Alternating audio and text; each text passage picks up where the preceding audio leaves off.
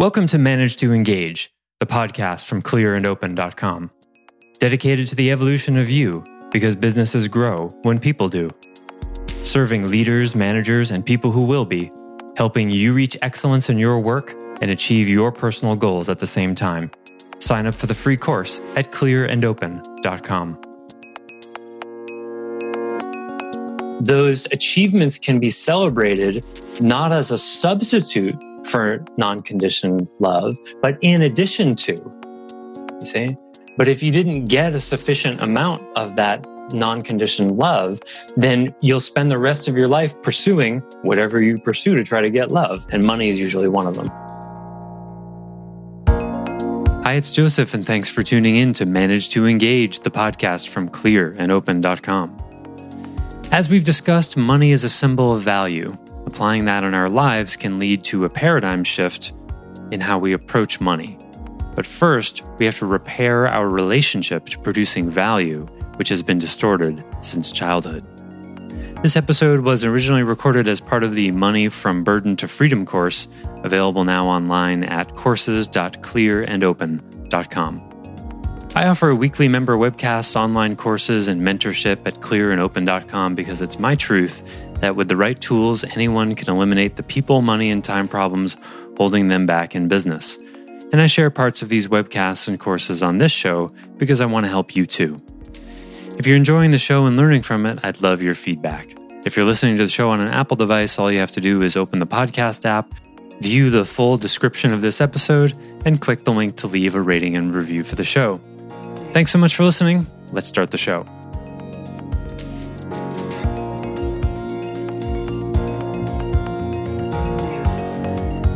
So what's supposed to happen is through the unconditioned love that we're supposed to get, that will connect us to our own inherent value at the level of essence, that we experience that as we are, without having to do anything, certainly without having to be productive, that we are valuable because we're loved, and that love would cause us to feel like, oh, I'm loved, therefore I must be valuable. And then as a grown-up, you can have that experience with the divine, or as a kid, depending on the person, depending on how they're wired up. When you don't have that experience, though, you fuse to control. You blend with control, and you experience my value is a function of my performance. I have to be something other than what I actually am, other than what's actually authentic, in order to be valuable. You starting to get a sense of where this turns into a relationship with money? We're going to connect the dots. Fortunately, there's a whole lot more time. Any questions so far? That was a lot. That was 15 minutes. Wow. Go ahead. Yeah. A lot of kids in the US, especially in the 70s, I don't know how much now, but got spanked also in the terrible twos when he acted out. Yes, for sure. Yeah. I just wanted to add that. Yeah, that makes it even worse. And I want to highlight, you don't have to get spanked to get the message that your behavior is not acceptable. Just a sidelong glance will do it. I mean, that's the thing. The thing you got to understand about infants, and if you spend any time with infants and you really pay attention, you can sense this. They're far more aware than even the most above average adult.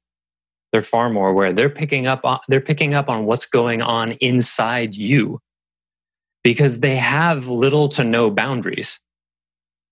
And this is something you can experience as an adult.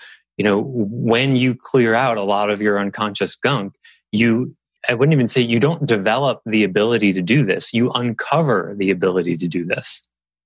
And I'm sure all of you have had this experience here and there where you just knew what was going on in someone. It happens all the time. But it can happen, the vast majority of the time. It can be something you turn on and off. And an adult shouldn't have little to no boundaries. That's very difficult. But you can move your boundaries like an accordion. You can sort of, thicken them and expand them, and you can drop them, when you're around people that you want to be closer with or whatever. You want to hang out with a tree, you can lean up against the tree and drop your boundaries and be with the tree. And you can have an experience of that tree. They move, like the Ents in the Lord of the Rings series. they move really, their consciousness is very slow, like a radio wave. It's really long and slow. So you got to get really still to hang out with a tree. As opposed to like an insect, they're much higher frequency. Anyway, okay, so the zeitgeist within our economy around money is to maximize our return on everything, to get the most amount of money with the least amount of effort. That's what we're trained to do. Now, what I would offer is the tip of that iceberg is actually based in something true, the light side of it, and that is efficiency.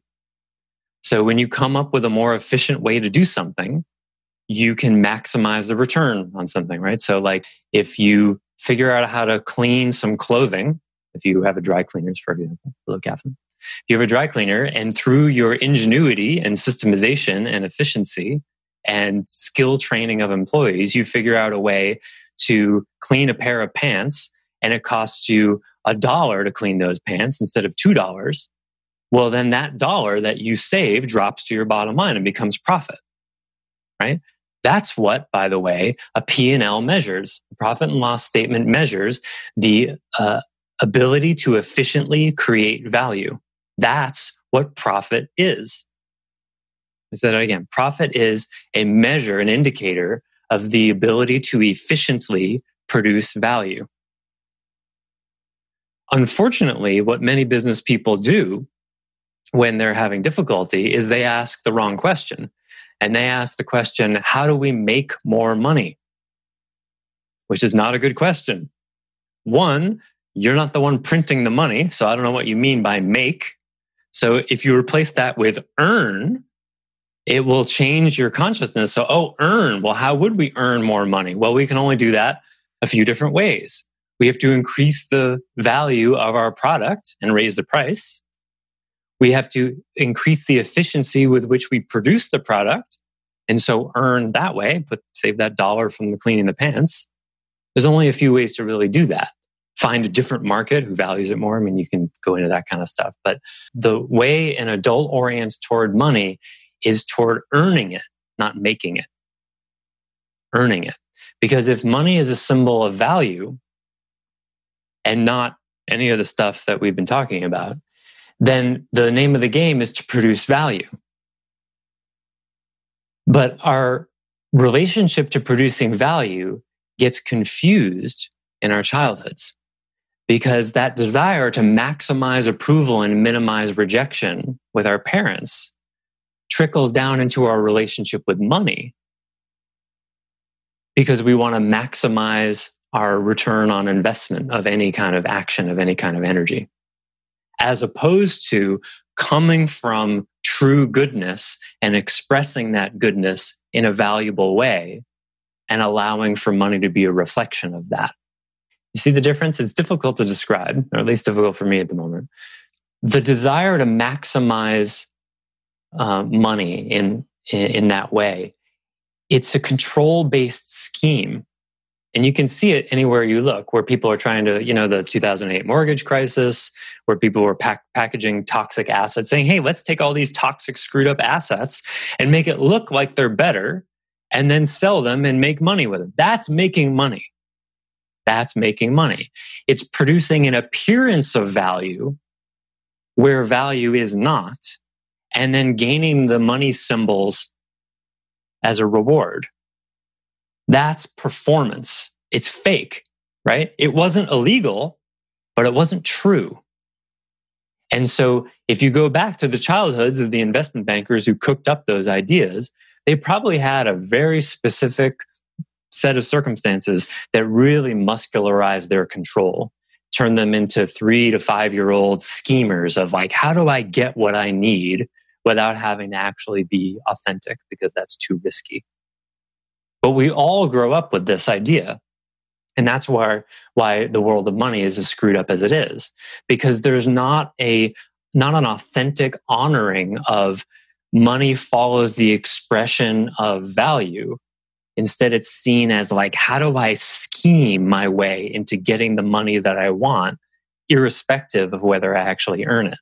And this you can see in any business if you look, any messed up business. Go ahead. It's interesting that represents pretty much every business article I've ever read, too. Like, it doesn't even have an alternate path or perspective. Perspective is a better. It doesn't. I've never read an alternate perspective in like a legitimate business, like a Forbes or a Inc. or anything like that.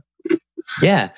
You see, the pre-frame for money is the a priori assumption is, well, of course you want to get as much as you possibly can with the least amount of effort. Of course. That's just a given. It's in the context of any business article, any business meeting. Not all of them, certainly, but that's what we're steeped in. And then, of course, if the businesses are leading in that way, then, and certainly the government operates in its own way this way, and then all the consumers are conditioned this way too. Well, of course, you want to buy. Have you guys ever had the experience of when you buy something at the cheapest possible rate, the lowest bid or the cheapest offer, and then you pay for it by dealing with bad service and late delivery or whatever, and you go, oh man, see, that's what happens. But we're conditioned to think, well, of course you want to get what you want for the cheapest possible price. Of course you do. But it's easy to reflect on your experience and see, actually, that's not true. Sometimes it is, but it definitely deserves a moment of reflection. So this one idea of how do you relate to money if you drop this maximization mentality that comes from a lack of what, by the way? A lack of love. That's where it comes from. Because the desire to maximize approval is in a performance-based way. Well, if I behave this way, I'll be approved of. That's starving. That's an expression of starvation for love that we're supposed to get without doing anything, just being whoever we are. And then later on, rules and boundaries and whatever, they come in. But that's supposed to come after the infant has had an experience, because an infant can't do anything, can they? Right? For a pretty long time. They just are. And they shit themselves and throw up and, sometimes don't even know what to do with a nipple. They're just useless. And they need to be loved for that. Right? That's non-conditioned love. And that goes on for quite a long time. So that's supposed to be the foundation. And then when the child starts to grow up and, accomplishes things like rides a bike or, gets an A on a test or whatever, and it goes on the refrigerator, then those achievements can be celebrated not as a substitute for non-conditioned love, but in addition to, you see? But if you didn't get a sufficient amount of that non-conditioned love, then you'll spend the rest of your life pursuing whatever you pursue to try to get love. And money is usually one of them. Money, sex, power, physical strength, anything, just about anything can be used as a substitute for love. So this is the sort of deepest orientation or deepest place where our relationship to money gets messed up. Okay, I thought that was going to take me an hour. It didn't. But it's a good thing I had the time. There's a little bit more. Thanks for listening to Manage to Engage, the Clear and Open podcast. Join us next week when you'll be a little bit closer to who you're destined to be. Until then, know that Clear and Open is dedicated to the evolution of you, because businesses grow when people do. If you want to help the show grow, I'd appreciate you leaving a rating and review on iTunes. All you have to do is open the Apple Podcasts app, view the full description of the episode, and click the link to leave a rating and review. Or you can go to clearandopen.com/review, and it will bring you to the right place.